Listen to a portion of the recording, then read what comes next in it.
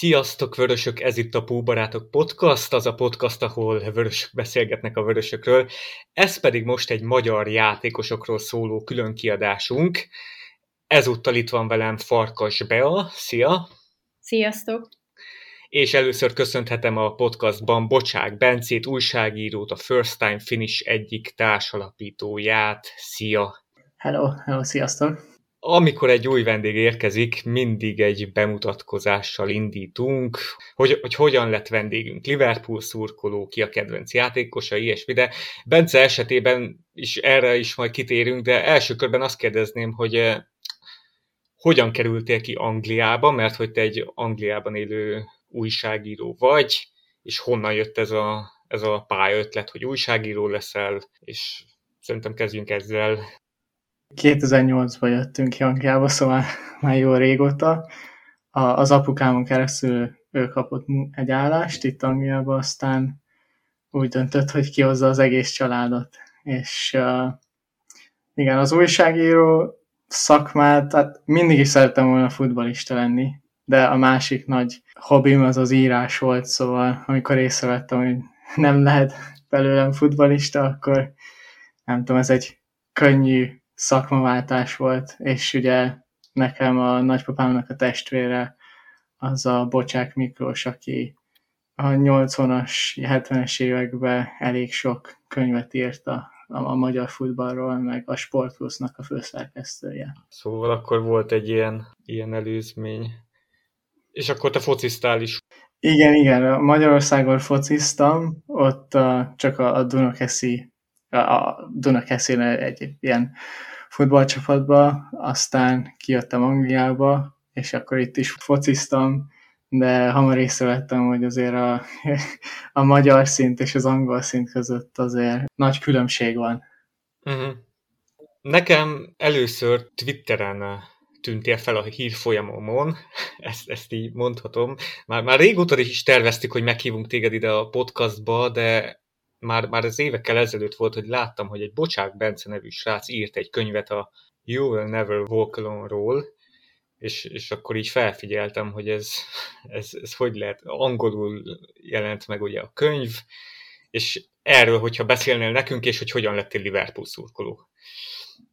Hát akkor kezdeném azzal, hogy hogyan lettem Liverpool szurkoló. Az úgy volt, hogy ugye nagyon futballmániás voltam, és akkor még nem volt így klubom, ilyen 6-7 évesen, de az apukám egyszer elutazott Angliába, és amikor hazajött, akkor hozott egy Manchester United-os baseball sapkát és egy Liverpoolost.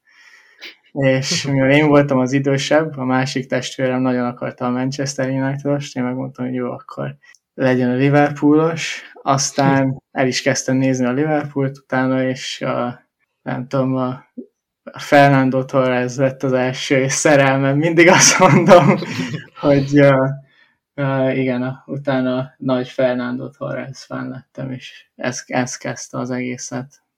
Meg utána észrevettem, hogy ugye ott van a német Krisztián is, aki amikor felnőttem, ő volt a leghíresebb magyar játékos a Csudák Balással együtt, és ezért is így jobban követtem a csapatot. Uh-huh. Fú, hát a könyv az egy hosszú történet. Az egyetemen angolt tanultam, így irodalmat, és az egyik szakdolgozatunk az volt, hogy kellett egy hosszabb kreatív írás projektet csinálnunk az egyetemen, bármiről, amiről szerettünk volna, és nem tudom, így engem mindig is érdekelt, hogy You'll Never Walk Alone, és így kutattam az eredetét, meg mindent, aztán észrevettem, hogy magyar eredete van, és akkor így azt is észrevettem, hogy mivel én tudok magyarul, meg értem a magyart, ezért van csomó forrás, amit le tudok fordítani angolra, és ez szerintem az angolokat is érdekli. Aztán végül annyira sok anyagot gyűjtöttem, hogy tudtam egy könyvet is írni belőle, és igen, és az is szerencse volt, hogy akkor, amikor megjelentettem a könyvet, akkor a You'll Never Walk Alone az a number one volt itt az itteni ilyen chartokon. Igen. Hát akkor már, hogyha már megírtad ezt a könyvet. Nem tudom, van néhány, például a Kassai Tóth Csaba, aki közvetített annó Liverpool meccseket, valahogy mindig szezon elején ezzel indított, hogy elmondta a You Will Never Walk Alone eredetét, de tehát itt adás előtt például Beával beszélgettünk róla, és azért ez nem mindenki van ezzel tisztában. Erről pár szót mondanál, hogy Magyarországnak mi köze ez a nótához? Igen. Szóval a Molnár Ferenc írt egy színdarabot, a Liliomot, és ezt később megvette a Roger and Hammerstein New Yorkba, és egy musicalt csináltak belőle, és a musicalból ott írták ebbe a musicalra, a Carousel nevű musicalra ezt a You'll Never Walk Alone számot, amit később a Beatles és a Liverpool is átvett, és a futballcsapatnak lett a anthemje, himnusz. Meg a Gary and the Pacemaker. Igen, Jerry and the Pacemaker. Igen. A végső verzió. Igen. És akkor, hát van itt még rengeteg kérdésem. Itt az adás nagy részében magyar játékosokról fogunk kérdezni Beával téged, hogy végül is hogyan alakult a karrierjük, és a mostani magyar játékosoknak hogyan alakulhat a jövőben a Liverpooli karrierje. Egyrészt akik az akadémián vannak, másrészt kik azok, akik oda kerülhetnek Liverpoolban mostanság, vannak-e ilyenek? Hát még itt az elején azért beszéljünk arról, hogy te milyen lapoknak írsz, mert nekem most, ahogy mondtam, az elmúlt hetekben folyamatosan a liverpool.com-ról jönnek a cikkek, a podcastok, és mindenhol ott látom a nevedet, ez rohadt menő, mert egyrészt szerintem az egy nagyon nívós oldal, tehát írod a Beasley, az a Stadguru, nagyon jó írók dolgoznak a liverpool.com-nál, és te más újságoknak is írtál az elmúlt években, mondanál párat? Meg az oldaladról is mondj már néhány infót, mert az is rohadt jó. Szóval jelenleg a liverpool.com-nál dolgozok így freelance-ként, szóval hetente 4-5 napon általában velük ilyen 8 órás napokat töltök, és velük néha podcastot, meg cikkeket írok, meg minden mást. De közben így a szabadidőmben írtam a Guardiannek, a Goal.com-nak, a Daily Mirror, Daily Star, a World Soccer magazinnak is írtam egy pár cikket. Aztán ugye van a saját blogom, a First Time Finish, ahol interjúkat készítünk ilyen híres vagy menő játékosoknak az ügynökeikkel, vagy az edzőikkel, meg ilyenek, és az is eléggé sikeres lett. Vagyis inkább olyan játékosokkal, akik majd híresek lesznek. Igen, felkapottak. De azért volt ugye, mi úgy tavaly ugye az Alfonso Davisnek az ügynökével beszélgettem, az Erling Haalandnak a scoutjával is beszélgettem, aztán ugye ők is felkapottak lettek, de magyar szempontból is például a Szoboszlai Zsolttal, és volt szerencsém beszélgetni röviden a Dominikról, és őről is írtam egy cikket. Igen, meg a Szalai Attila. Igen, a Szalai Attilának nem az ügynökével, hanem a scout, aki felfedezte a ciprusi klubba. Ővel egy hosszabb beszélgetést is tartottam. Bence, bennem így az elhangzottak alapján első körben az merült fel, hogy leegyszerűsítve a dolgot mondhatjuk-e, hogy egy jól megírt szakdolgozat a kulcsa annak, hogy valaki a goal.com-nak írjon? Vagy ezt hogy kell elképzelni, ezt a folyamatot? Mert oké, hogyha az egyiknek már írtál, onnantól kezdve ezt be tudod mutatni, hogy akkor nekem ez az ázsióm, ez a reputációm, és erre utána tudok hivatkozni. De hogy indulsz el, vagy valaki ezen, hogy tud elindulni ebben az egész folyamatban, hogy mondhatjuk, hogy magyarként, tehát ilyen outsiderként azért mégiscsak Angliában neves folyóiratokba tudsz írni. Hát nem tudom, mert ugye én itt nőttem fel Angliába, szóval, és már 12 vagy 13 éves korom óta így írok az interneten, bloggingolok. A Twitteren már eleve egy eléggé nagy követőszámom volt még nagyon fiatalon, mert elkezdtem a Liverpool Akadémiáról írni, és volt egy blogom a Liverpool Akadémiáról, amit sokan követtek, mert ugye akkoriban nagyon sokan tudtak az akadémiáról, nekem meg összebarátkoztam a CMG ügynökséggel, akik hozták a sok magyar játékost a Liverpool Akadémiára, aztán így néha voltak ilyen exkluzívjaim, hogy amikor a Polgár Kristóf például a Liverpoolba igazolt, senki nem tudta, hogy ki az, aztán írtam róla egy cikket, aztán így kezdődött el az a követőségem, aztán sok ideig nem akartam újságíró lenni, inkább könyveket szerettem volna írni, de valahogy ez a Jól nevelő kronos könyv visszahúzott, amikor befejeztem az egyetemet, és szerintem a kulcs ahhoz, hogy ilyen publikációknak írjál, az az, hogy legyen sok kontaktod.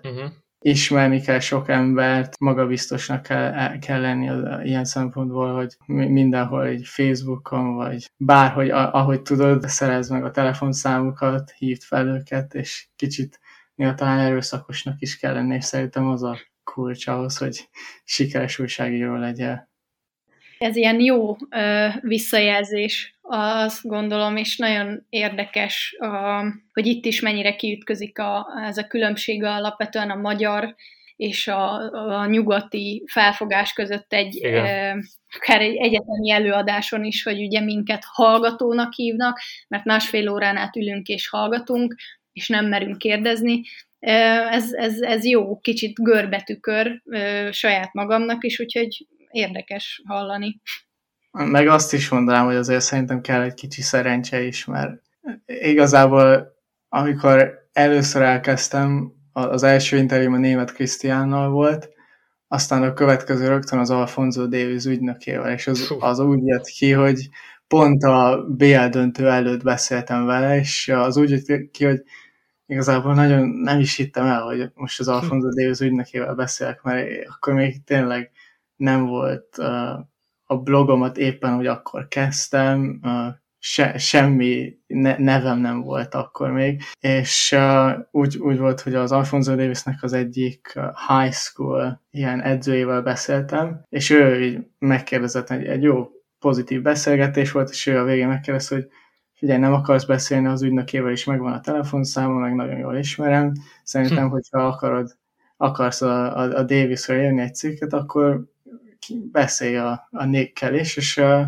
mondtam, hogy jó, persze, hát adod a telefonszámát. Aztán nem vártam el, hogy válaszolni fog, vagy semmi, de azért ráírtam a Nick Hussoffre, és ő is válaszolt, és végül egy óráig beszélgettünk pont a Barcelona meccs után, azon a 8-2-esen, és az kezdett el igazából mindent, mert hogyha utána már megvan az első ilyen kontaktus, akkor a többi embernek, akiknek írtam, hogy akarnak interjút csinálni, akkor már mondhatom azt, hogy én már készítettem interjút az Alfonso Davies ügynökével, és azért az mindig jobban nézett ki, mint a semmi. Igen, ez már egy jó rezumé. Hát, igen. És tehát rengeteg ilyen fiatal játékosnak keresett fel az egykori első edzőit, meg tanárait. Tehát azért ebben komoly kutató munka van a részedről, mert a first time finishnél, ahogy olvasom a cikkeket, legalábbis nekem ez jön le. Igen, nekem mindig is érdekel, hogy egy játékos hogyan lesz sikeres, meg a munka, ami belemegy ebbe. Ez mindig is érdekelt engem, és szerintem ez olyan dolog, ami kb. Mindenkit érdekli. A Liverpool-ra kapcsolatban a Harvey Elliottnek beszéltem az egyik edzőjével, de a Harvey Elliotot azt én egy picit személyesen is ismerem, mert a legfiatalabb testvérem egy osztályban volt. Nem egy osztályban, egy évfolyamban volt az Elliottel, és egy iskolába jártak, mert az Elliott az ott pont azon a környéken nőtt fel, ahol én itt Surreyban, és egyszer volt olyan, hogy pont amikor az Arsenal ellen játszott a Liga kupában, még 2019-ben, hogy álltam a buszmegállóba, és a vonatmegállóról pont ő jött így velem szembe. Szóval ez egy kicsit szurreális volt. Aztán a testvérem meg ugye focizott is vele, és így volt egy ilyen történetem arról is, hogy milyen tehetséges volt akkor. Van hozzá most is valami kontaktod esetleg még az Eliothoz? Hát a testvéremnek a haverjai még néha Aha. fociznak vele, hogyha visszajön, de most már ugye a koronavírus miatt, meg minden miatt nem jön annyira sokszor vissza így le ide a Szari környékére inkább. Meg most már a Liverpoolba is egy olyan, tudod, azért már a felnőtt csapathoz tartozik, szóval kevesebb ideje is van. És vannak még így Londonból, vagy ilyen játékosok, akikkel esetleg kapcsolatban voltál, vagy... Nem, csak ez az egy volt. Igen? Ez az mekkora vázli, hogy Liverpoolban kötött ki. Igen. És Bence, még arra visszatérve, ugye mondtad, hogy érdekes, és alapvetően osztom a véleményedet, hogy ugye mindenkit érdekel az valamilyen szinten, hogy lesz egy sportoló sikeres.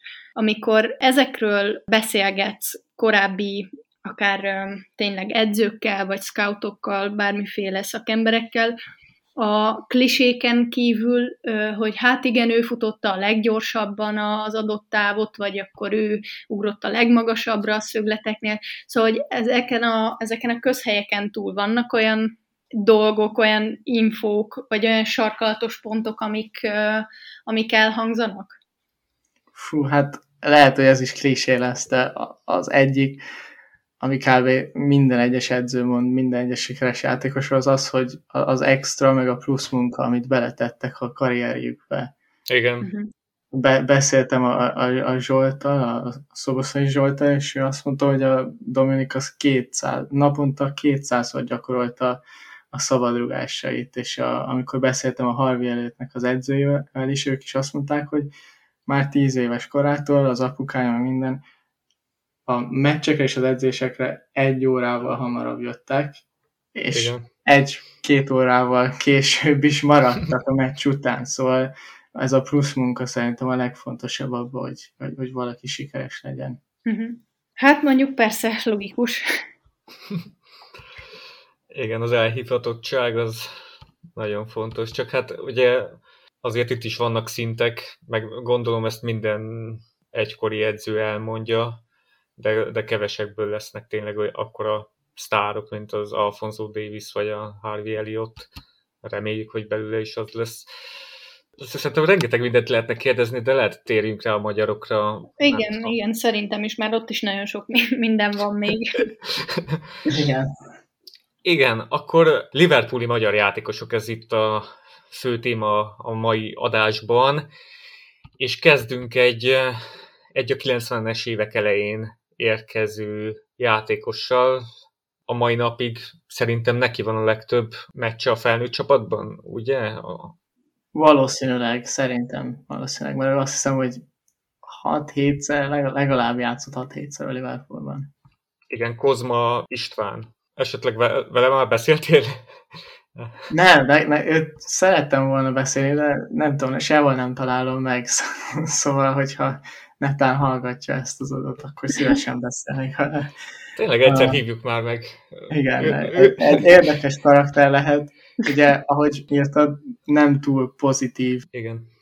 Nem túl pozitívan néznek rá a Liverpool drukkerek, de azért szerintem voltak neki sikerei a Liverpoolban. Ugye volt egy meccs a Chesterfield ellen, amin... Igen, az a legemlékezetesebb meccs, azt hiszem. Igen, ahol feljött, azt hiszem 2-0-ra vezetett a Chesterfield, végül 4-4 lett a meccs, és 2 gólpasszt adott, és még azt hiszem egy harmadik gólba is szerepet játszott.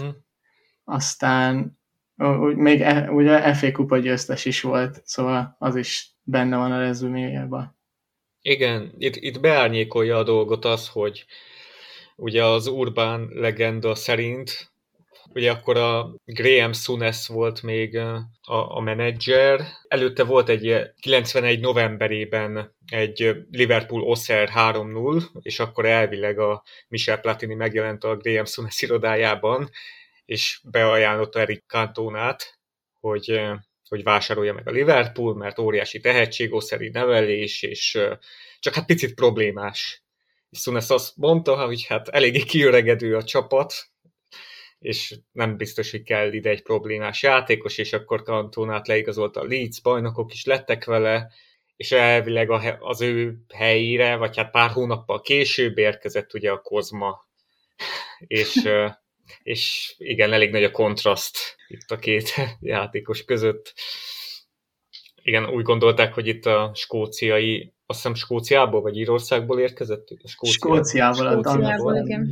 Igen, hogy lehetett volna helyette egy jobb játékost is talán venni. Hát sajnos nem jött össze neki úgy a Liverpooli karrierre, hogy azt szerette volna. Hát jó, azért aki Grobelára golfozhatott, az lehet, hogy úgy van vele, hogy végül is mindegy, hogy sikerül a dolog. Hát igen, biztos egy nagy örök élmény volt neki, ez a kaland. És aztán sokáig nem is érkeztek magyarok Liverpoolba, tehát egyrészt az akadémia is igazából a Hulé alatt lett olyan, amilyennek megismerjük, meg aztán nyilván folyamatosan fejlődött, de azt hiszem a Hulénál kezdtek főleg jönni ezek a fiatal külföldi játékosok, és aztán hirtelen nagyon sok magyar érkezett Liverpoolba, és ennek mi az oka, Bence, kikkel is volt kapcsolatban a Liverpool? Szóval ugye az úgy kezdődött, hogy a német Krisztián az egy nagy szuper tehetség volt az MTK-ba. Azt hiszem 11 volt lőtt az NB1-be 16-17 évesen, szóval sokan felfigyeltek rá. És végül a Liverpool volt a győztes, és ők hozták el az MTK-ból, de közben a Benitez az szeretett volna, akkoriban ez divat volt, hogy külföldi akadémiákkal csinálnak ilyen partnership-eket. A Manchester Unitednak volt Belgiumban, az Antwerp-el, meg különböző más csapatoknak is voltak ilyen partnershipjeik. És a német Krisztián transferbe volt egy ilyen megegyezés, hogy az MTK-val lesz egy partnership is, és akkor ezen keresztül jött a Simon András is a Liverpoolba, és utána azt hiszem egy évvel később a Gulácsi Péter is. Ők voltak az első 3 magyar játékosok, akik a Liverpool Akadémián voltak. Igen, és német Krisztián volt az, akinek elhittük, hogy neki talán sikerül betörni. Igen. És vele te készítettél is egy interjút, azt hiszem, jól Igen. A 2020 májusában beszéltem vele. Rövid, 15 percig beszéltünk, és ő igazából pozitívan néz vissza a karrierjére. Arról is beszélgettünk, hogy például az volt nekem szerintem furcsa, hogy mindig az Engog játszott, és talán, hogyha mondjuk a német Krisztián annyira sok lehetőséget kapott volna, mint az Engog, akkor lehet, hogy egy teljesen más sztori lett volna, de igazából a legnagyobb akadály neki azok a sérülések voltak. Egyáltalán nem volt szerencséje a Liverpoolban. És ugye akkor pont az volt, hogy a 2009 nyarán, ugye akkor a Liverpool nagy csapatában barátságos meccsen még egy duplát is lőtt, és a Benitez úgy döntött, hogy az Engogot tartsa meg a nagy csapatba, és a német meg ment el kölcsönbe az Olympiákoszba, vagy az AEK az Atén csapatba. Igen. Most nem tudom pontosan, hogy melyikbe ment először. Az Aténba, igen. És azzal a kölcsönszerződéssel tulajdonképpen vége is lett az ő Liverpool karrierjének utána. Igen, pedig pont az volt az időszak, mikor a Torres is lesérült. Igen. Volt egy olyan időszak, mikor az Engog volt az egyedüli csatár. Igen. Az szerintem egy évvel később történt, de már akkor a 2009-es, 2010-es szezonban az Engog az kapott egy nagyobb szerepet a Liverpool nagy csapatában, ugye néha feljött csereként, a Bajnokok Ligájába is játszott, igen. És akkor ezen beszéltünk, hogy talán, hogyha úgy döntött volna a Krisztián, hogy marad, akkor lehet, hogy az a szerep az övé lett volna, és akkor egy évvel később meg, amikor a Torres elsérült, akkor meg lehet, hogy érted, az lett volna az ő szerepe is, amit az Engel kapott végül. Igen, hát arra emlékszek, hogy az a nyár ott nagyon jó sikerült neki az előszezon.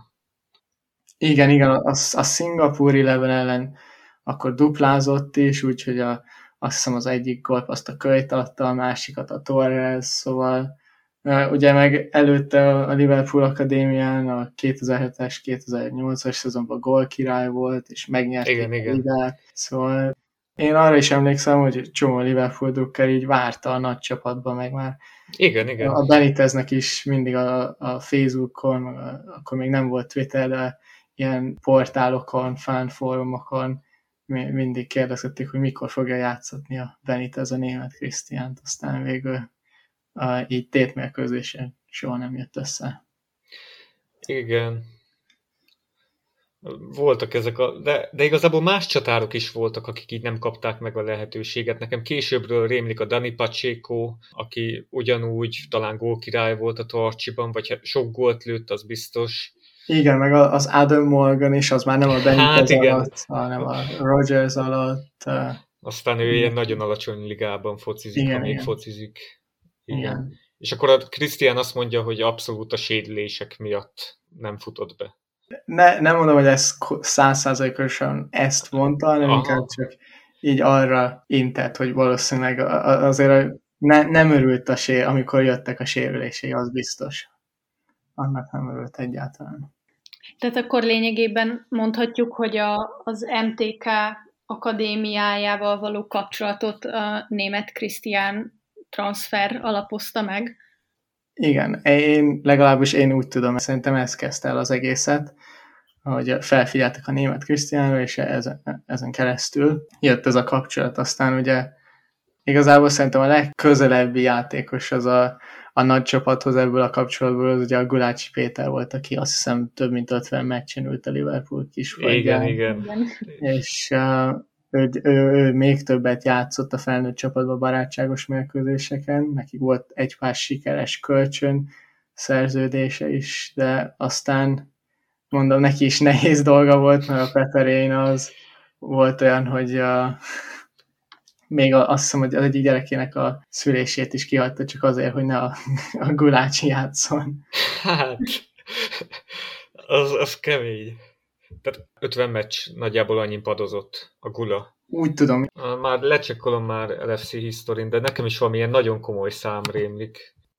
De azért vele kapcsolatban szerintem mondhatjuk azt, de aztán lehet, hogy csak elfogult vagyok, mert nekem egy nagyon szimpatikus játékos, hogy azért a kapusok eleve későn érők, szóval lehet, hogy az is benne volt, hogy ő még erre nem állt készen olyan szempontból, hogy a karrierjének talán túl korai szakaszában kapta meg ezt a lehetőséget, hogy oda került? Igen, szerintem ez jó kérdés, mert ugye ő is így fokozatosan ment a Liverpool után, először a Salzburgba ment, ott sem volt rögtön első számú kapus, be kellett verekednie magát a keretbe, aztán igen, szerintem így neki jót tett az, hogy fokozatosan lépésről lépésre vitte fel a karrierjét, és lehet, hogyha mondjuk beteszi a Liverpool ilyen 22-23 évesen első számú kapusnak, akkor nem biztos, hogy ugyanazt a karriert futotta volna be, lehet, hogy annak egy csúnya vége lett volna. Uh-huh.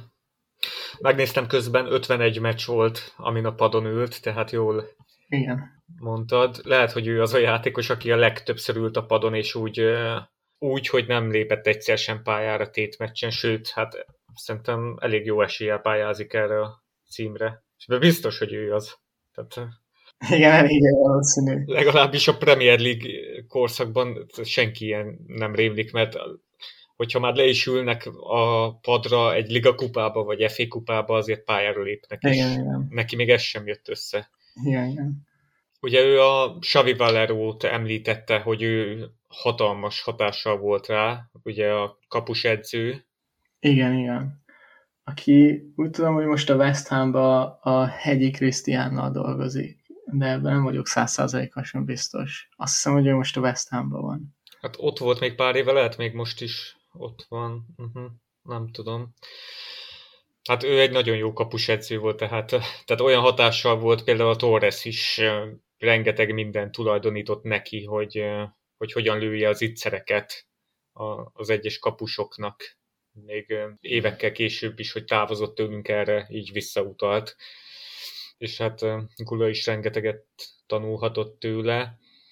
de egyetlen sérülés jött volna, és debütálhatott volna. Ez mennyire idegesítő lehet már. Igen, meg hogyha mondjuk várt mondjuk 1-2 évet, amikor a Reina elment már a Liverpoolból, akkor lehet, Igen. hogy úgyis még több lehetőséget kapott volna. Mondjuk, Igen, de hát alig ha bánja, mert hát végül is persze, hát csodálatos karriert igen. futott be, csak hát ez a Liverpooli kaland ebből nem hozta ki a maximumot. Jól döntött, amikor ott hagyta a Liverpoolt, mert akkor már tényleg Valószínűleg. olyan volt a szituációja, hogy úgy nézett ki, hogy sehova nem megy ott a Liverpoolba a karrierje, és így visszanézve is tökéletes döntés volt. Igen, kik voltak még, mielőtt rátérünk az Ádámra? Ugye Simon András volt, a Adorján Krisztiánnal, Krisztián. Adorján. Akkor volt a Hajdú Ádám, Por Na hát Patrik, róla semmit nem tudok, a Hajdú Ádám. Por Patrik, ő még magyar válogatott Igen, is volt, igen. volt még Polgár Kristóf Polgár az Kristóf, utolsó. Pölöskei Zsolt, aki a Pölöskei Gábornak a fia. Ugye a Pölöskei Zsolt az elég jó karriert futott be az NB1-be végül, aztán szegénynek is ugyanúgy a sérülések okozták a kárát, és hamar vissza kellett vonulnia. Még csomóan voltak próbajátékon is, akik végül az volt a Korozmán Kevin, aki most az MV2-ben játszik, de ő még emlékszem, hogy egyszer olvastam, hogy 3 vagy 4 gólt lőtt egy próbajáték meccsen a Liverpoolba, az U16-os csapatba. Azt hiszem, hogy pont Mester 3-as lőtt, és az egyik, a harmadik gólja az egy lyukon átment a hálón keresztül, szóval a bíró nem adta meg, de hát az mégis Mester 3-as egy Liverpool csapatban, de őt végül nem igazolta le a Liverpool. Aztán emlékszem, hogy a Vogyicska Bálint, aki ugyanúgy az MTK-n keresztül, azt hiszem 98-as születésű, mint én, ugyanúgy volt egy próbajátékon a Demjén Patrik, aki a Zalaegerszegnek az első számú kapusa. Ugye most a Gyugyák lőtt neki egy óriási nagy szabadrugás volt a hétvégén. Ő is volt a Liverpoolba, és szerintem ők voltak az utolsók. Meg az Ónodi Ákos. Az Onodi, és utána jött az Onodi Ákos pár évvel később, akinek a Liverpool egy ajánlatot is tett, és le is akarták igazolni, de végül ő az Aston Villát választotta, mert úgy látta, hogy több lehetősége van, hogy bekerüljön a felnőtt csapatba, aztán ami koronavírus miatt pont a Liverpool ellen össze is jött. Igen, hát az egy szenzációs produkció volt tőle, és nem tudom, hogy azóta ő most hol játszik, kölcsönadták valahova? Igen, most kölcsönadták azt hiszem a Bognor Regis-be, akik a 6. vagy 7. osztályba játszanak Angliába, és ez egy ilyen gyakori dolog, hogy először egy kapust ilyen nagyon kis csapatnak adnak le, csak hogy a felnőtt futballhoz hozzászokjanak.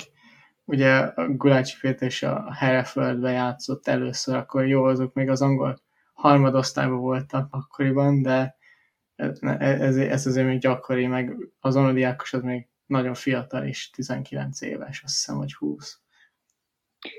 De azért ebből a mintázatból, ezekből a kölcsönadásokból akkor kicsit kilóg az Adorján Krisztián, nem? Mert ő viszont inkább ugye ő az U23-ban, azt hiszem majdnem 50 meccsen játszott Liverpoolban, viszont őt nem igazán adták kölcsön, míg ugye például a német Krisztián is nagyon sokszor volt kölcsönben. Igen, az olyan Krisztián az érdekes volt, szerintem nagyon technikás játékos volt, a rugó technikája is nagyon jó volt, meg akkoriban ugye a Brendan Rodgers szerette ezt a tiki-taka focit, és ő tökéletes volt ahhoz a futballhoz. Egyszer-kétszer játszott a felnőtt csapatban is, barátságos meccseken. Igen, emlékszek, a vörös haja volt neki pont akkor nyáron. Igen.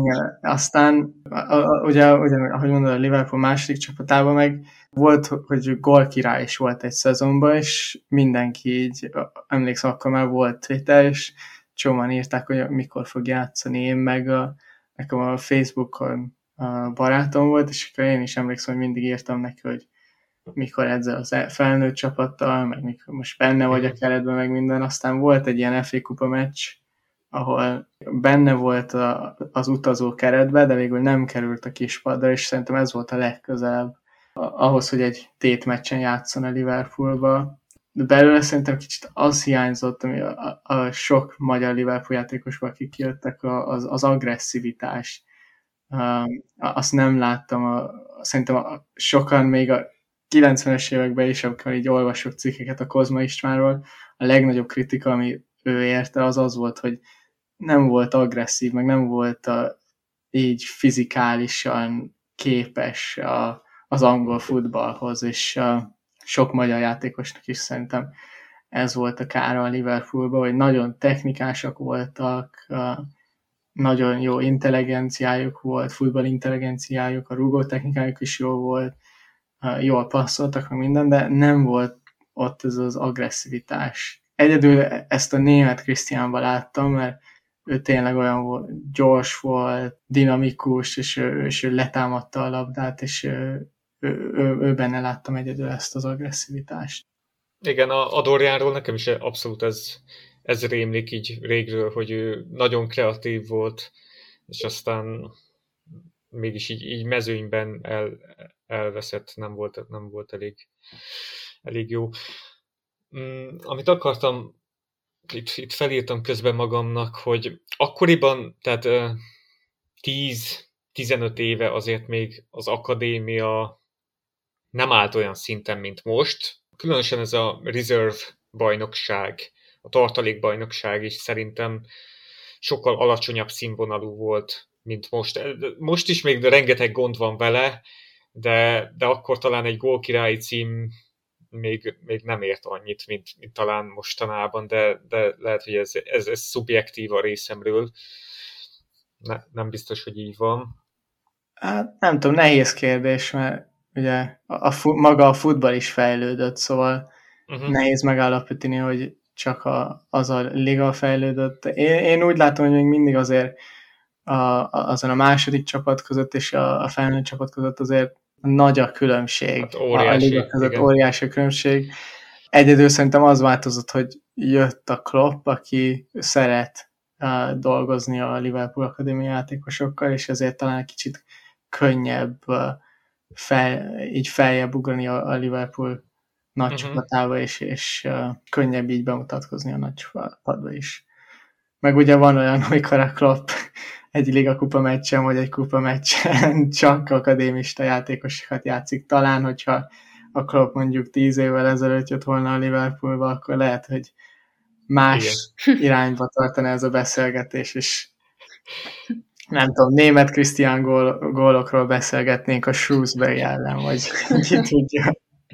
Igen, még ezt akartam kérdezni, hogy arról hallani-e, hogy ex-játékosok ezt felhánytorgatják, hogy Benitez, majd Rodgers esetleg, tehát hogy több lehetőségre számítottak ezektől a menedzserektől.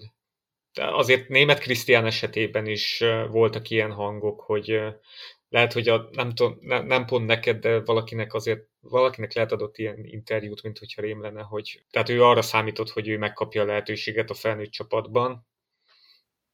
Nekem egyedül azt mondta, hogy Benitezzel jó kapcsolata volt.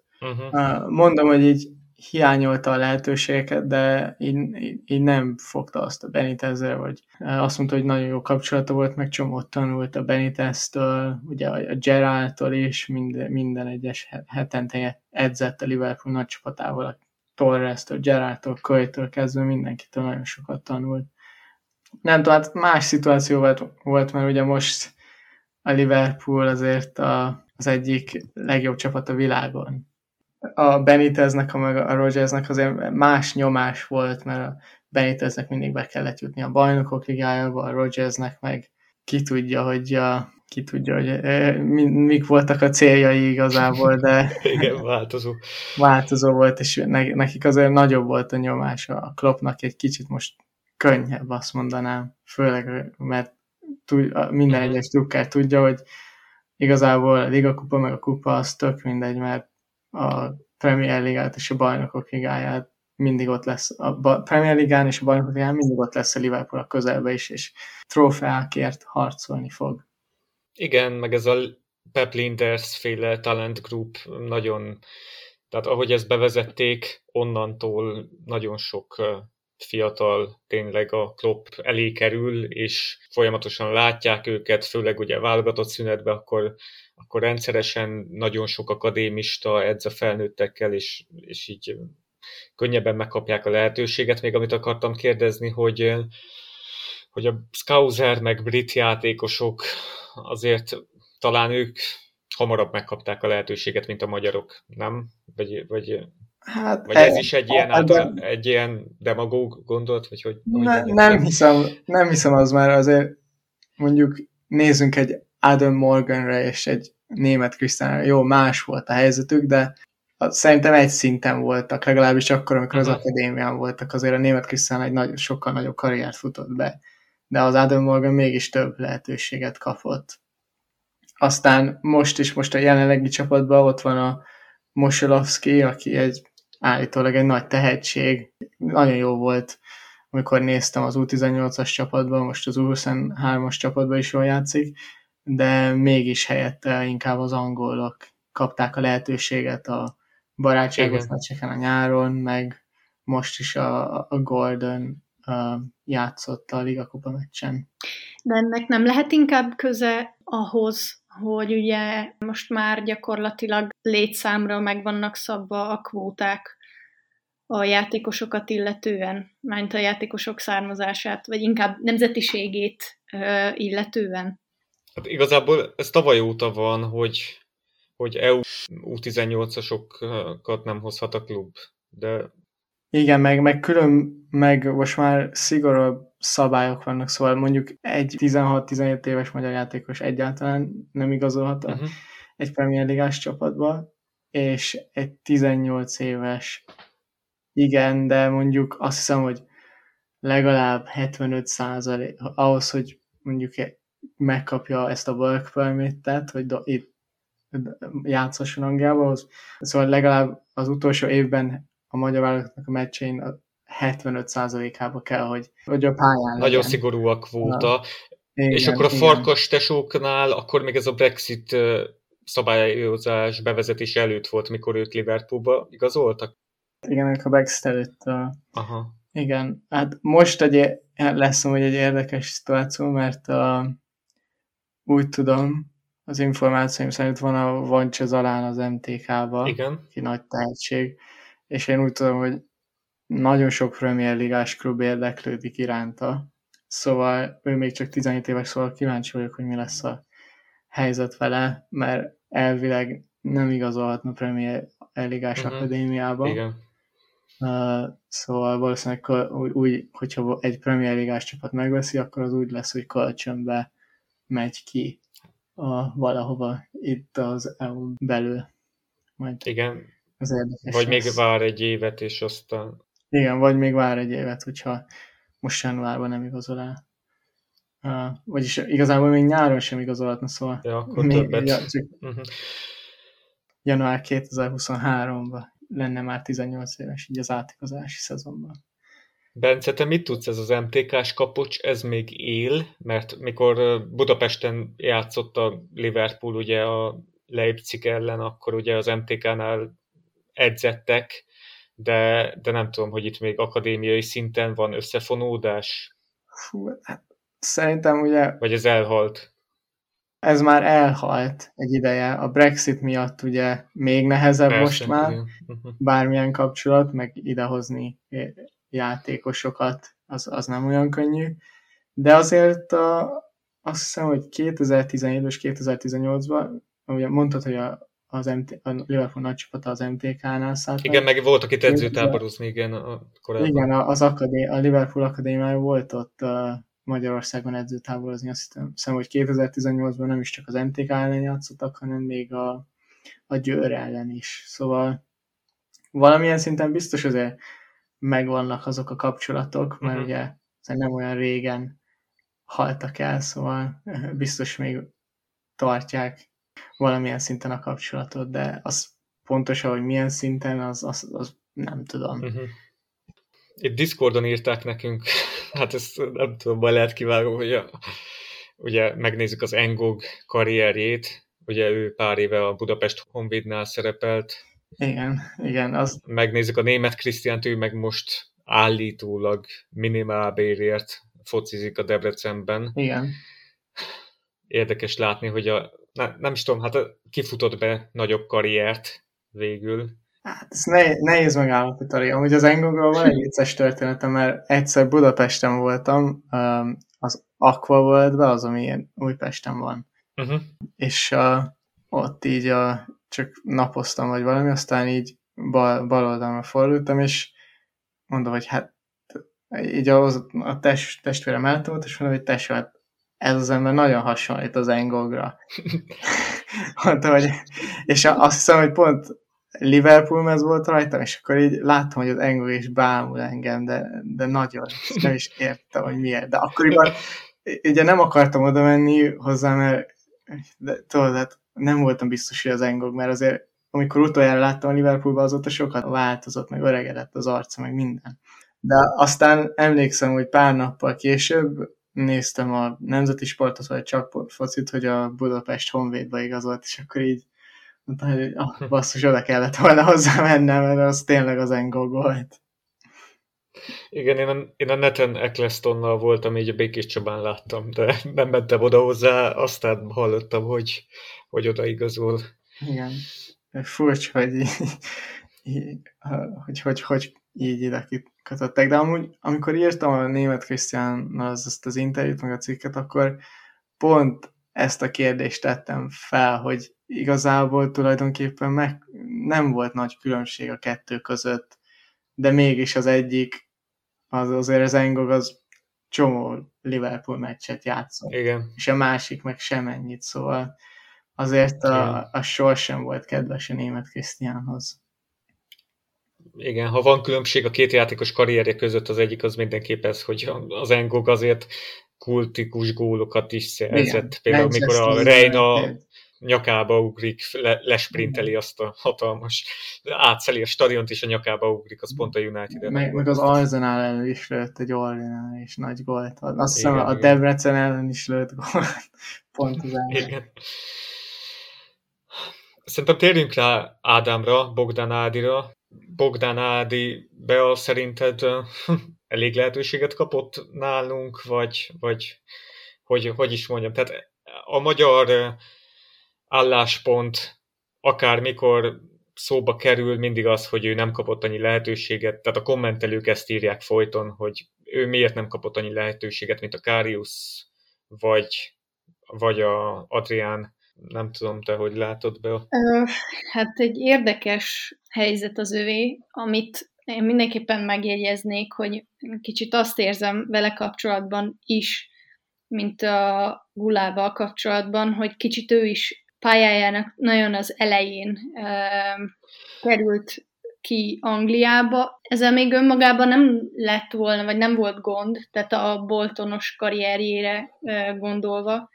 Mondjuk ott is ugye Jääskeläinen mögött második számú kapusnak lenni, de aztán ugye meg is sérült ő, azt hiszem 2015-ben vagy 6-ban, és hogy kicsit ilyen nagyon éretlennek tűnt nekem. Az, hogy mennyi lehetőség, vagy hogy jogosan kapott-e annyi lehetőséget, amennyit, én azt gondolom, hogy a német Krisztiánékhoz képest ez már azért egy kicsit másik kor, a Liverpool csapatának a struktúrájában is.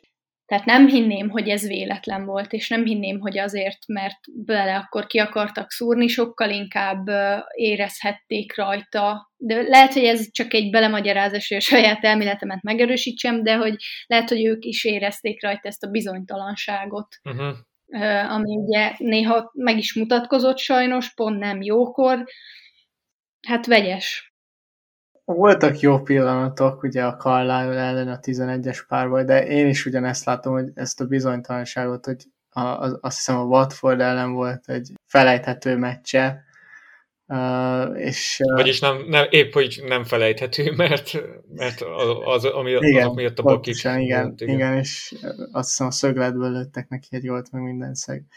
sajnos, és igen, nem volt benne meg az a magabiztosság, ami kellett akkoriban egy olyan Liverpool védelemnek, meg Liverpool csapatnak, akik azért főleg a Rodgers alatt eléggé rossz passzba voltak. Aztán jött a Klopp, és azért a Kloppnak is hát nagyon sokat kellett trükközni az első szezonban, hogy valami sikert elérjen egyáltalán, hogyha mondjuk sikernek nevezhetjük azt a Európa Ligás döntőt, de igen, sajnos, hát én úgy látom, hogy azért a Boltonból a Liverpoolba az egy óriási nagy lépcsőfok, és szerintem a Bogdan Ádám választhatott volna az ő karrierje szempontjából egy kicsit megfelelőbb klubot, mint a Liverpool, de hát a Liverpoolnak azért nem lehet nemet mondani, hogyha a Bolton kapusa vagy, akkor még így néha csak másodszámú kapus volt a Boltonban, nem is volt így kifejezetten első számú kapus. És hogyha a Liverpool érdeklődik irántad, akkor nem fogsz nemet mondani. Igen. Meg ugye, ahogy Bence említetted itt a védelmi instabilitást, pont az jutott eszembe, hogy például ugye a Viktor Valdes a Barcelonában is persze, hogy úgymond jó kapusnak tűnt egy olyan csapat mögött, de hogy pont abba a védelembe, abba az egész csapatba, ami akkor tájt a Liverpoolnál volt, pont egy ilyen nagyon átalakuló, nagyon átmeneti időszakban. Szóval kicsit rosszkor volt rossz helyen, én azt érzem. Igen, meg backupnak jött, tehát cserekapusnak is. Tehát nem volt meg az a státusza, mint a Kariusnak. Igen, hát meg ugye ő azért ingyen jött Kariusnak, meg pénzt fizettek érte, szóval néha szerintem az is így beleszól abba, hogy ki játszik, hogy mennyire sok pénzt fektetett bele a klubba, abba a játékosba, meg pénzt és időt, és a Kariusba azért több pénz volt, és több idő, és azért hát mégis a Karius az első számú kapusként jött. Igen, nem tudom, szerintem a régi, vagy hát a ex-Liverpool játékosokról mindenkiről beszéltünk. Térjünk át a farkas fivérekre. Tehát a farkas testvérek, akik most kerültek ki nemrég Liverpoolba, Erik és Patrick, és hát azt hallani, hogy Bence, te közel állsz a családhoz, és ugye heti rendszerességgel például az apukával beszélsz, kaptál mindenféle infót, mit tudsz róluk mondani nekünk?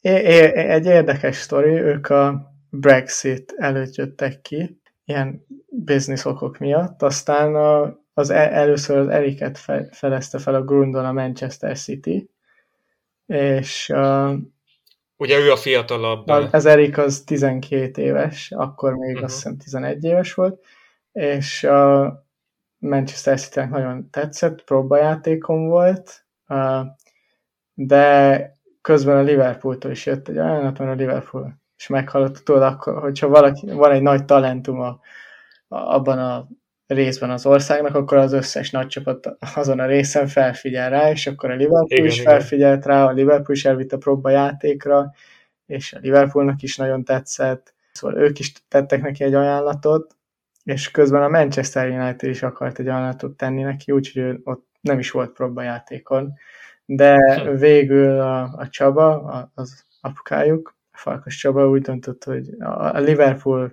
hozta a legjobb benyomást nekük, és ezért a Liverpool mellett döntöttek. Aztán a Liverpool hallott, hogy ugye az Eriknek van egy idősebb testvére, a Patrick, aki most 15 éves, és őt is elhozták egy próbajátékra, és ő is jól bizonyított, szóval végül ő is kapott egy szerződést a Liverpooltól.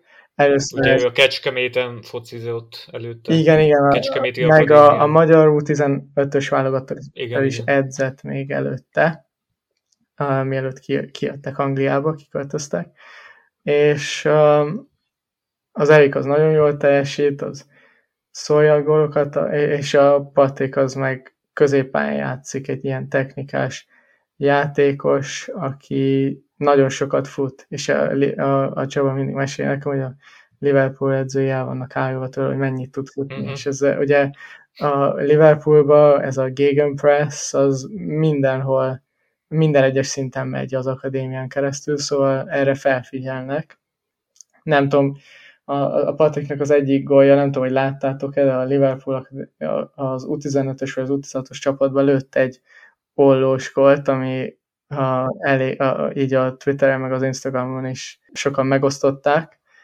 Azt küld már el majd nekünk, és akkor a leírásba belinkelem. Az a gond, hogy levették? Levették, mert ugye nagyon szigorú a Liverpool Akadémia az ilyen gólmegosztásokkal meg mindennel, szóval sajnos ezt levették. Az Erik az nemrég a Manchester United ellen lőtt 2 gólt, szóval ja, nagyon pozitívan teljesítenek, meg pozitív benyomást is tettek a Liverpool edzőjére. A Patrik az nemrég kapott még egy újabb szerződést, ami 1,5 évre szól.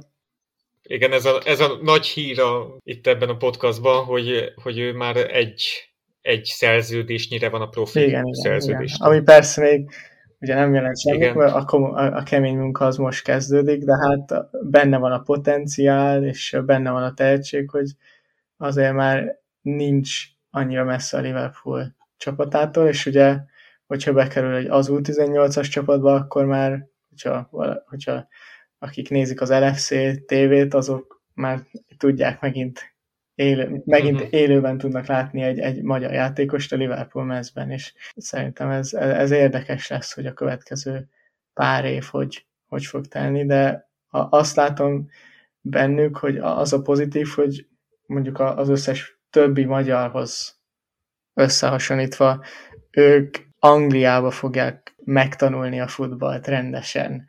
Ugye könnyebb egy 14 éves játékosnak beletenni azt, hogy agresszív legyen, igen. Tudod, értsen az angol focihoz, mint amikor a német Krisztián, vagy az Adorján Krisztián jöttek 16-17 évesen, akkor már nehezebb, vagy kevesebb hely van ahhoz, hogy azokban a technikákban, agresszivitásban, fizikális dolgokban. Igen, pressingben. Igen, hogy meg taktikaiak is, hogy ezeket megtanulják, meg beilleszkedjenek.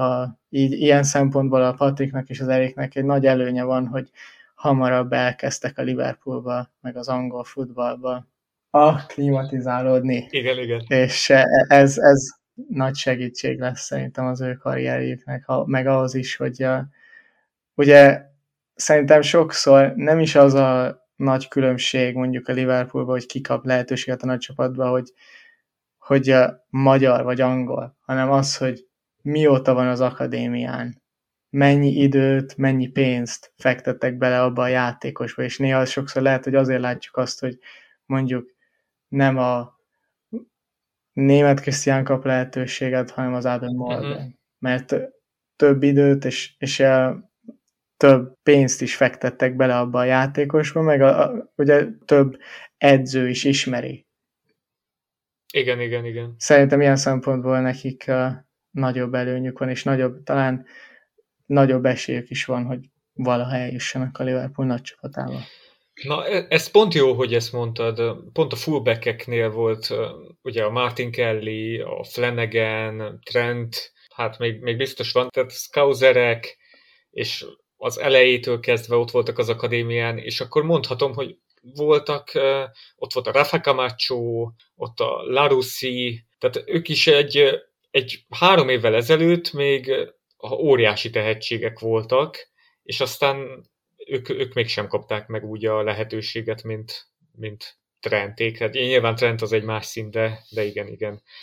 És ez a jó, hogy pont a Brexit előtt belefért, hogy kimenjenek. Igen, ez szerencsés volt, igen. Tehát én meg is lepődtem, mikor kijött ez a hír, hogy Kecskemétről igazolt a Liverpool, és akkor már pont pár héttel korábban írtam meg az oldalon, hogy már nem lehet U18-as, tehát 18 éven aluli EU-s játékost kivinni az akadémiára, de akkor ő korábban... Igen, szerintem az nem volt konkrétan igaz az a hír, hogy a Kecskemétről igazolt, mert ez ugye nem úgy történt, mert ők már ott hagyták a Kecskemétet, és kiköltöztek Angliára, szóval akkor igen.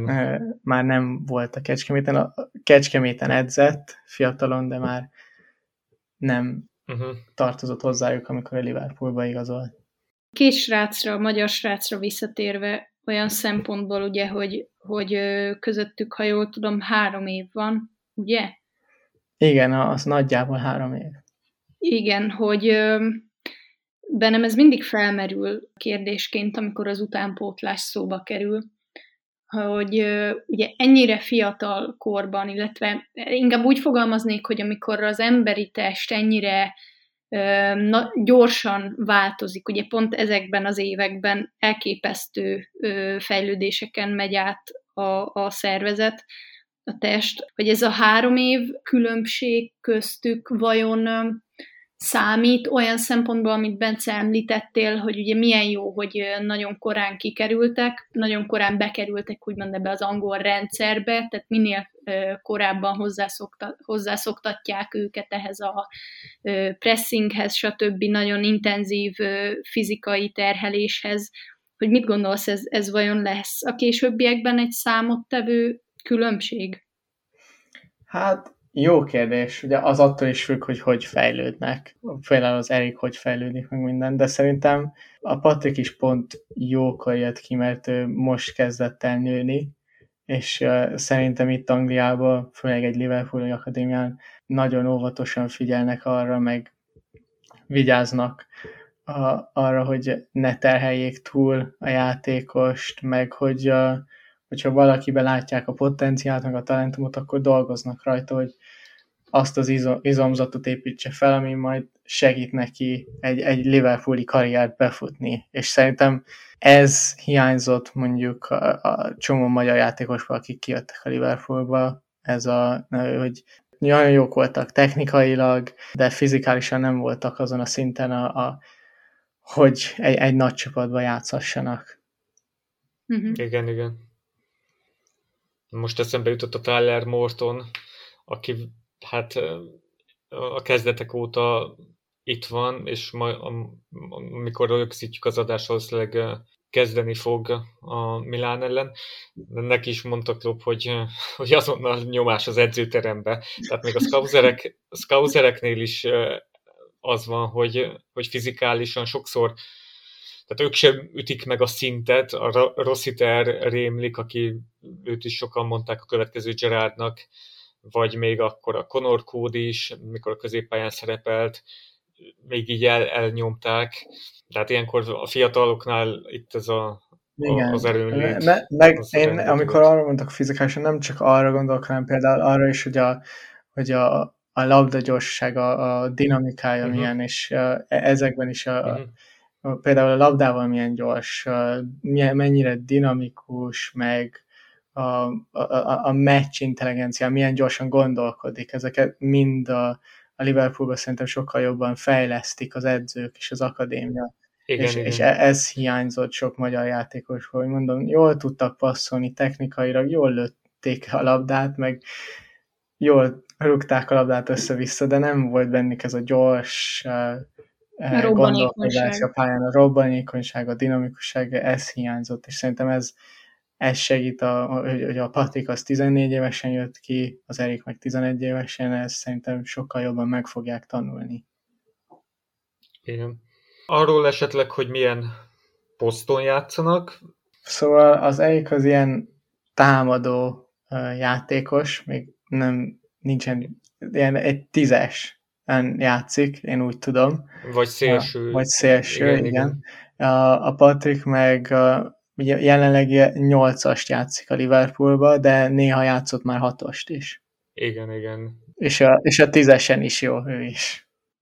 És ezek mennyire változhatnak idővel? Már úgy értem, hogy nyilván nem lesz belőlük ezután kapus, de hogy vajon a fizikális fejlődésük függvényében tolódhatnak ezek a pozíciók, vagy mennyire Erre hadd válaszoljak már majd én. Nyugodtan. Bocsánat.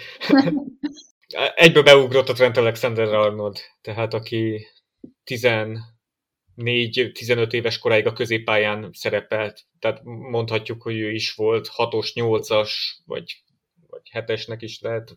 Tehát még 7-es is volt az U18-as csapatban, még jobb szélsőt is játszott, támadó jobb szélsőt. Igen. Volt olyan korosztályos válogatott meccs, mikor ő ilyen front three-be volt.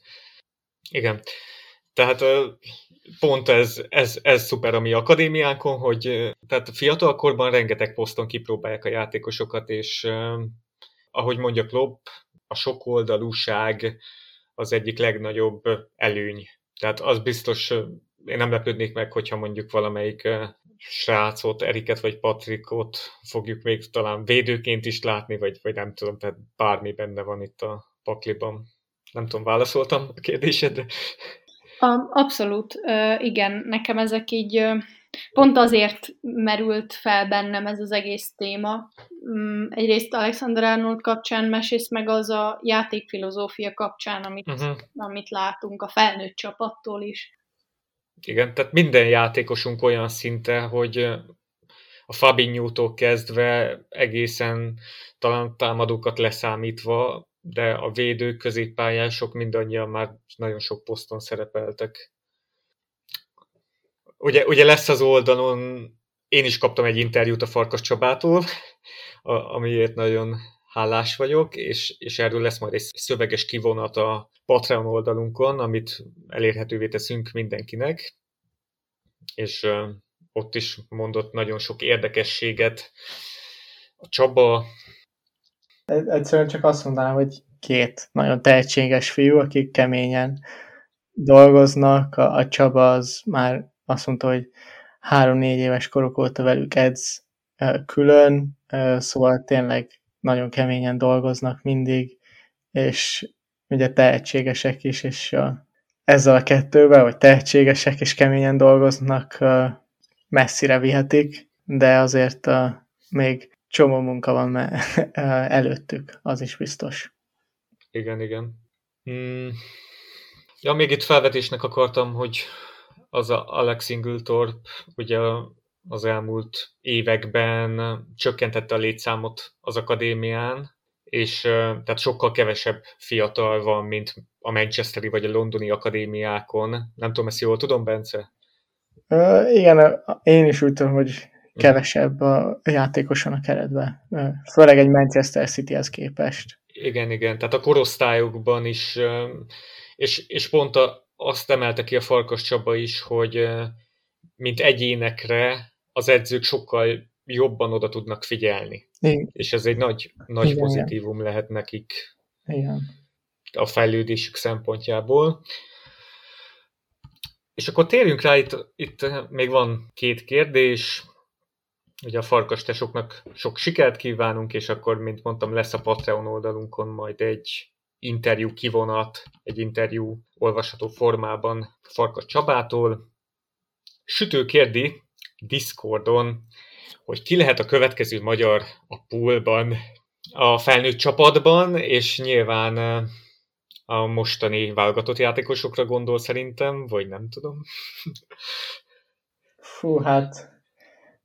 Van valakinek esélye szerinted? Hát azt mondanám, hogy a Szoboszlai Dominik talán az egyetlen a jelenlegi csapatban, de mert ugye nem tudom, azt hiszem 2020 nyarán nagyon pozitívan beszélt a Kloppról, meg a Liverpoolról is csomószor mondta, hogy az Anfield az mekkora nagy katlan, meg ilyen interjúkat is adott már, szóval egy nagy álom lenne, hogy mondjuk a Szoboszlai Dominik egyszer valaha Liverpoolban játszana.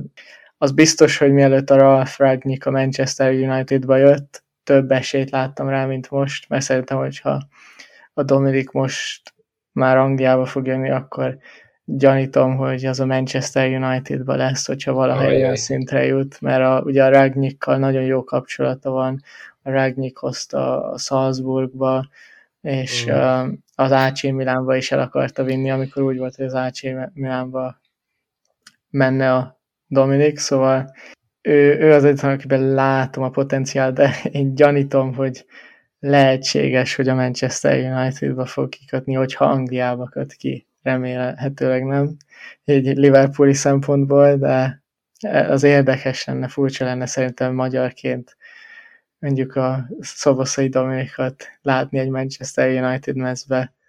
Én még akkor is drukkolnák neki, de furcsa érzés lenne drukkolni neki, és a Manchester Unitednak az biztos. Így még talán még egy játékos tűnik el, aki így a nemzeti színvonalon is jól produkál, és az a Vancsa Zalán, akit láttam U18-as, U17-es válogatottban, és vele azért tűnik nekem, mert gyors, és nagyon jó a pressingje. És ez a kettő, ez kiemelkedő az ő évcsoportjába, jelenleg Európába, és ugye neki is most az ügynöke az a Jack Grealishnak és a Gareth Bale-nek is az ügynöke, és azt tudom, hogy csomó Premier Ligás csapat érdeklődik iránta, mert nemrég beszéltem az ügynökével, meg az apukájával is, szóval őt még szerintem, ő benne látom azt a potenciált, hogyha így fejlődik tovább, akkor lehet, hogy egyszer mondjuk beleférne egy Liverpoolba, de ő még azért messze van attól, mint a Szoboszlai Dominik. A Szoboszlai Dominik sokkal közelebb áll ahhoz, főleg amiatt, mert a Liverpool, azt ugye tudjuk, hogy alaposan követi a Red Bullnak a meccseit, mert már volt egy pár igazolás abból a csapatból, és a Salzburgból is. Utolsó kérdésem a másik laptopom volt, mindegy, Szalai Attiláról mit gondolsz, Bence, róla? Ugye te írtál is nyáron egy cikket, van-e neki esélye a Premier League-be bekerülni? Hát van, de szerintem ugye beszéltünk a Gulácsi Péterről, meg a Bogdán Ádámról, hogy ez fokozatos lépések kellnek a karrierbe, és szerintem van esélye mondjuk egy Newcastle Unitedban, mondjuk ne a Newcastle United, Southampton, vagy nem tudom, valami ilyesmi csapat, még egy kicsit féltem őt a Chelsea-től, mert szerintem az egy óriási nagy lépés lenne a karrierébe, és úgy érzem, hogy még nincs azon a szinten. Ugye a Fenerbahce-ből kitűnően játszik, egy kiváló játékosa az első csapatukban, de meg a magyar válogatott szinten is, szerintem az egyik legjobb volt idén és tavaly is a válogatottban, de azért szerintem ő neki még hatalmas lépés az, hogy egy Fenerbahce-ból a Chelsea-be menni, és úgy néz ki most a Fenerbahce, és kiírta a hivatalos oldalán, hogy senkivel nem egyeztek meg. Egy pár ilyen újságíró, aki közel van a Chelsea-hez, ők is letagadták a hírt, szóval nem tudom, hogy a Marco Rossi miről beszélt, amikor azt mondta, hogy a Chelsea-vel megegyezett. Én inkább azt szeretném, hogyha jön a Premier Ligába, akkor vagy a Southamptonbe, vagy Newcastle United, vagy talán a West Ham Unitedba is még valami ilyesmi csapatban lenne a helye szerintem. Igen, szerintem is. Valamiről még beszélnétek, vagy nem, most már eltelt az idő, szóval én elköszönnék. Jó. Pedig még itt írtam, hogy Karim Adeyemi, meg Abdul Fatawu, Isahaku, tehát olyan jó cikkeket írtál róluk, hogy hihetetlen, Bence. De valamikor szeretnénk még téged vendégül látni, és akkor más ifjú tehetségekről akkor beszéltünk. Igen, ezekről a játékosokról. Tök jó lenne. És akkor a hallgatók hol találhatnak meg titeket? Bence? Engem a Twitteren, a Ben Bocsák szerintem a Twitterizen. Szóval, ha beírjátok, hogy Bence Bocsák, Ben Bocsák, valahogy így meg lehet találni a Twitteren. A téged pedig túrák. Hát most már annyira nem lesznek túrák, tényleg? De vannak, de egyébként a legutóbbi podcast óta reaktiváltam a Twitter fiókomat, úgyhogy azóta én ilyen passzív figyelője vagyok az eseményeknek, úgyhogy engem követni nem biztos, hogy érdemes, de én legalább mindenkit követek. Oké, és olvassátok Bencét a liverpool.com-on, és hallgassátok a podcastokat, amiben szerepel, és még egyszer, Misha, te honlapod, nem ugrik be a neve. First time finish. Igen, ott lesznek még új cikkek? Most nemrég írtam arról a Róma játékosnak, az ügynökével beszéltem, aki 2 gólt lőtt a gánai, és tudod, utána a Mourinho vett neki új cipőt.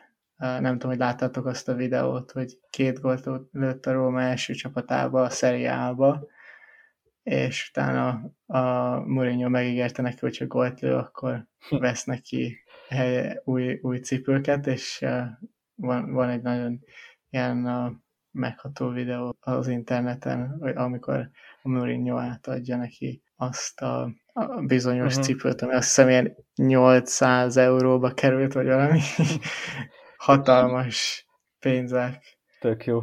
De igen, neki érdekes, nagyon érdekes sztoria van. Tök jó. Minket megtalálhattok minden népszerű podcast applikáció kínálatában, és iratkozzatok fel, értékeljetek minket, és a lentebb belinkelt Discord szerverünkre, valamint a Liverpool FC szurkolói csoportba is csatlakozzatok. Ezeken a helyeken legalábbis engem is, néha Beát is megtalálhatjátok. Hogyha szeretnétek, Patreonon tudjátok támogatni a podcastot, a Facebook oldalunkat. Köszi, hogy jöttetek! Köszi, sziasztok! Sziasztok! Sziasztok!